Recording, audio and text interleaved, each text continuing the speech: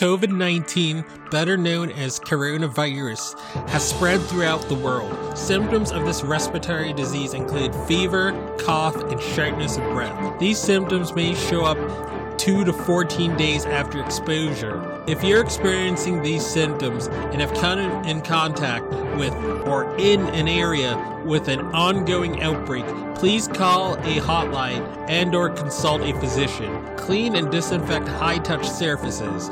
For more information, please visit cdc.gov/COVID-19. Thank you. Hello, everyone. Welcome to the I Am Cannabis Sativa podcast. I'm your host, Dan Scotland. If you are currently a medical marijuana patient and want to tell your story and be featured on the podcast, feel free to email me at iamcannabissativa@gmail.com. Feel free to hit us up on Instagram at iamcannabissativa. You can also find me on Twitter at ICSativaPod. You can find and subscribe to our podcast on Spotify, iTunes, Anchor FM, Overcast, Radio Republic, TuneIn, Stitcher, Google Play Music Store, and more. Please rate and review us on iTunes, as rating and reviewing us will bump up the pod on their algorithm and put this podcast in front of even more eyeballs. If you like what we are doing, please become a Patreon supporter of the podcast and support us. Supporting us helps us to keep the lights on, pay rent, pay for hosting, equipment, and travel. And you can do this by going to https://anchor.fm/iamcannabissativa podcast/support. You can also support me now on Patreon at www.patreon.com/ICSativa podcast. You can support this podcast for as little as $1 a month. We also have a $5 tier if you're feeling extra generous. A special thanks to our current patrons and supporters. Shout out to friends of the show, Reefer Revolution, for supporting the podcast. Shout out to our new Patreon and friend of the show, Gracie Gatto. Shout out also to Joey One Love 420, also a friend of the show and founder of Keystone State Reviews. Becoming a Patreon or financially supporting us through Anchor, Patreon, PayPal gets you perks like early episodes, exclusives, and shout outs at the beginning of every episode. We also have been recently syndicated by friend of the show, Russ Belfill, and will now be featured weekly on Radical Russ Radio right before his show from Monday 7 a.m., Tuesday 9 a.m., Wednesday 11 a.m., Thursday 1 p.m., and Friday 3 p.m., all mountain times. And without further ado, let's get to the episode.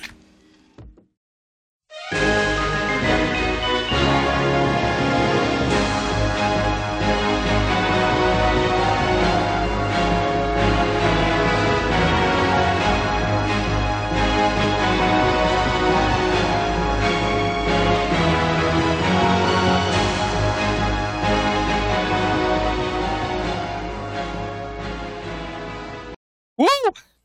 Victory, people. What goes around comes around. Remember this. Remember this. I'm not going to read this whole article, but this happened 3 short years ago when I'm going to allow thousands of people to die in nursing homes. Cuomo was still the governor of New York. There were some big marijuana companies, i.e. those multi-state operators, i.e. Big Cannabis, that were telling then Governor Cuomo to not allow home grow because it would cut into their profits. Well, karma is undefeated. This is an article from the New York Times. New York medical marijuana giants struggle to break into recreational market. Large operators want in on the state's new retail industry. A potential multi-million-dollar fee stands in the way. What a good thing, people. That is good. That is worthy of victory. That's worthy of that victory thing we played. Written by Grace Ashford. When New York State awarded the first 10 licenses to grow and sell medical marijuana in 2015, the winning bidders rejoiced at the opportunity to control a lucrative untapped market, but they knew that greater spoils lie ahead. If New York were to legalize recreational cannabis, the medical marijuana companies would be well positioned to dominate the market, much like they have in states like Illinois and Arizona, Massachusetts as well too. But New York took a different route or approach, promising to put those who have been harmed by the war on drugs first in line for retail licenses, with the application process opening Thursday. That approach has left the 10 medical marijuana licenses and those companies with an interest in their business. Nearly all of them are large multi-state operators scrambling. Good. My friend who's kind of been like a relative to me, like he's lined up to get a license, or he has a chance of getting it. And I'm happy because these MSOs only see dollar signs. They don't have a passion for making good edibles. They don't have a passion for cooking good gummies or any other baked or edible goods. They don't have a passion for that. They also don't have a passion for growing good cultivars, and cultivars and strains that actually help people. All they see out of cannabis users, either medical or either adult use, all they see are dollar signs. Let's average the most popular strains. Oh, people only smoke like 20 or so strains or whatever. These are the 20 most popular, or the 20 most lucrative. Let's exclusively grow that. And let's exclusively grow and make what's going to give us the biggest profit margins. F the customer, F the user, F the medical health of the people we're treating. Screw it. That's what would have happened if progressive lawmakers did not put out carve-outs for small businesses. But now small businesses and people who generally do have a passion for the plant and the people, they get put in the front of the line instead of these multi-state operators that have not done cannabis since the 90s, 80s, or 70s, but are just trying to make a sleazy buck off it. Leave it for the people that are actually passionate about the people and the plant. Let's continue. Some have donated to Governor Kathy Hochul's campaign, and have nearly all of them have hired lobbyists, spending more than $2 million this year in the hopes that they can make the best of what some have projected to be a $6 billion market. The focus of their campaign is a fee required by the state's cannabis law that operators must pay in order to sell marijuana outside the medical program. Early discussions have touched on a potential fee of $20 million per operator. Unsurprisingly, the medical marijuana industry wants to lower that figure. I hope they don't. These people have donated to the current sitting governor, so I hope these small craft growers and these small cannabis businesses, I hope that they can prevail, because she's already gotten donations from these folks. If I were the governor, if I were governor in New York, I would increase it to $60 million. I would double and triple down on preventing a monopolization of the industry. I would love to see a governor just triple down on blocking MSOs. That would just be awesome. It needs to be grounded in the economic realities of the market, said Nagiste Abbey, probably butcher that, president of the New York Medical Cannabis Industry Association and an executive at Columbia Care, boo, corporate cannabis, one of the medical operators in New York. While operators were excited to support social equity, she said she would love to see the economic analysis that justifies $20 million. The economic analysis is preventing people like you from squeezing, dominating, and stifling the recreational market in New York. That's the point. It's a hardworking Americans that want to start a small business of edibles, or they want to start a small grow, or they want to start a craft cannabis company. Hardworking average Janes and average Joes have a chance instead of your multi-million and multi-billion-dollar butts. That's the point. That is the point. The decision to give preference to members of communities that have been affected by the nation's anti-drug laws shook players in New York's struggling medical marijuana industry, many of whom were banking on the profits they would earn in the recreational space. In the lead up to the passage of the 2021 law, the industry lobbied the state hard to give it the first shot at recreational sales, arguing that as established operators doing highway robbery, emphasis added by me, they were best positioned to quickly capture and convert the illicit market. One industry-funded report even went as far as to project significant tax losses for the state if medical operators were held back.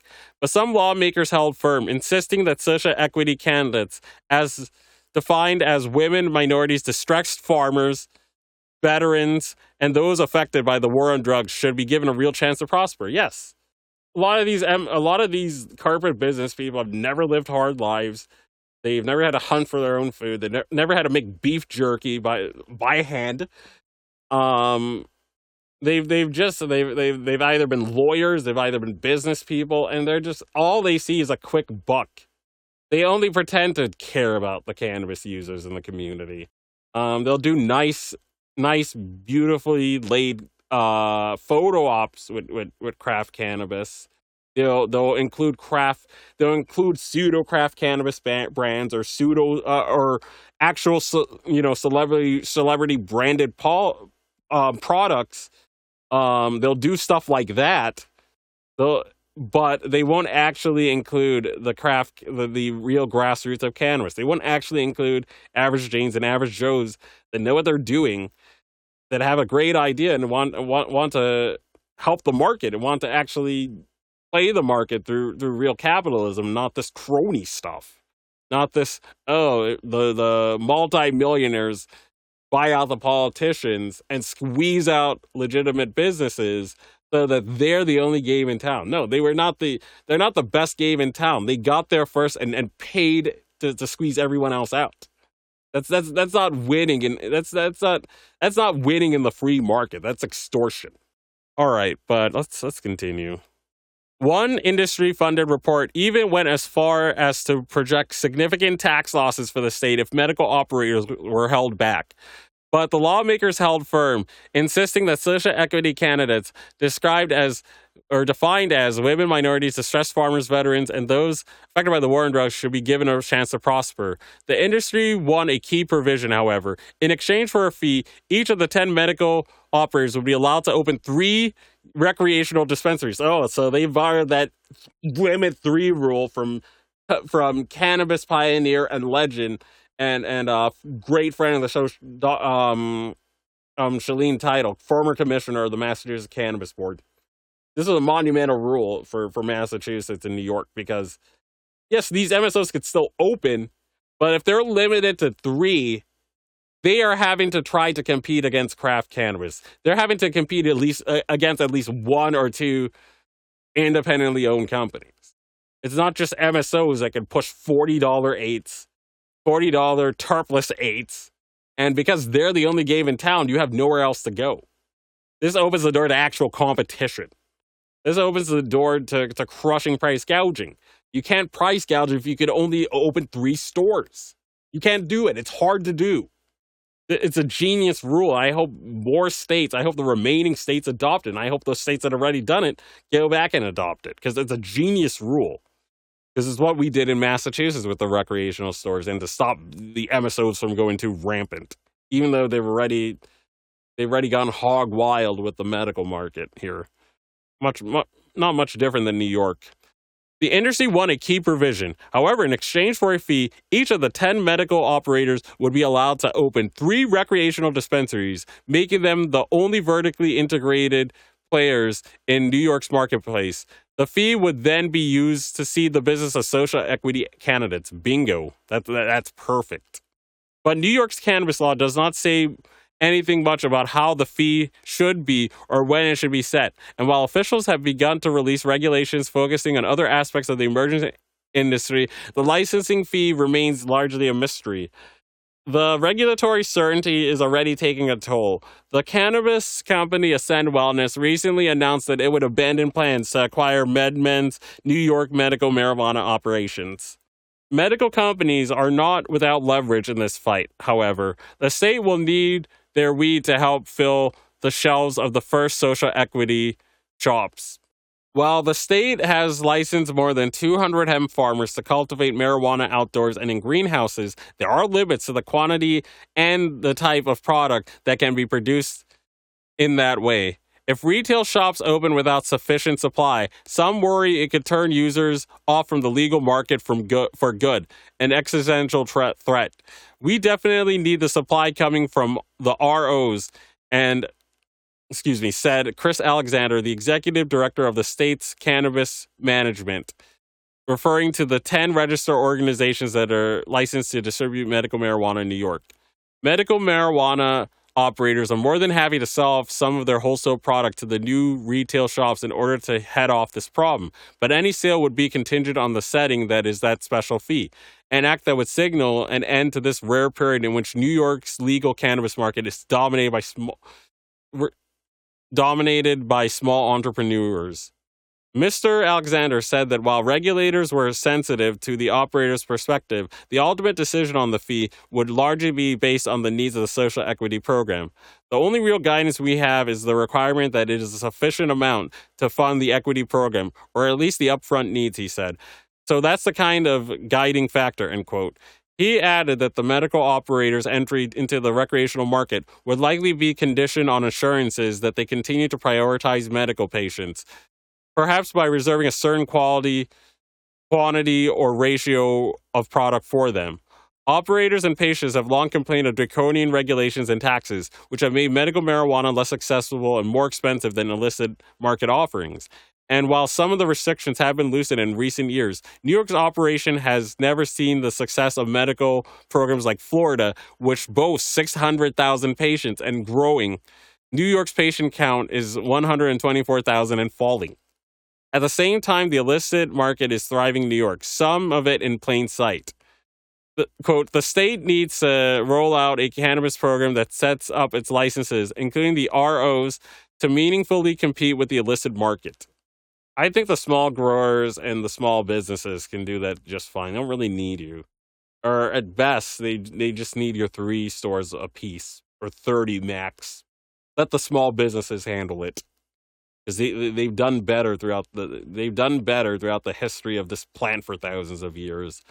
The small caveman cultivator, or the small person, or the person in mountains in Far East Asia or the Middle East or Africa, they've been doing a better job getting it to the consumer or to the barter, as well as our modern day street pharmacists and craft growers. They've been doing a better job at this than any of these MSOs can ever hope to do.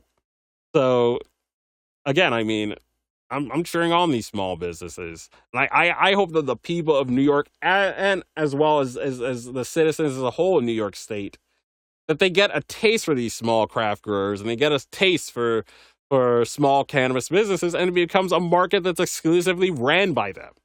We need more of that going. They need to set up an attractive marketplace, she added. Today, we haven't seen that understanding or commitment.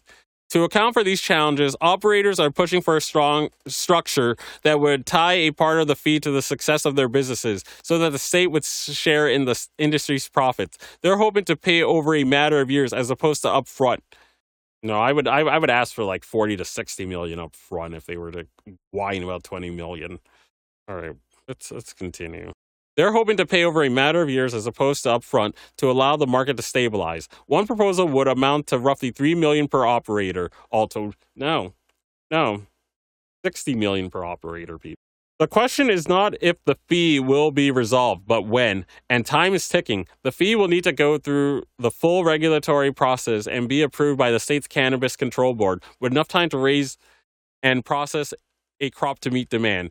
It is a lot like moving pieces, Mr. Alexander said in the timeline. I feel like sometimes I'm the bear at the circus with the plates. End of article. But yeah, I mean, we need to create a market where the people of New York City and the people of New York State as a whole have a favoritism towards the small growers, and the big cannabis and these MSOs don't determine the tempo of the market. Because, again, the MSOs, because of how expensive the process is in neighboring Massachusetts, they got an early head start. Like now you're getting some smaller cannabis businesses opening, and now we've gotten some reforms with the with the additional bill that Baker signed this year, and we finally have infrastructure for lounges at this point.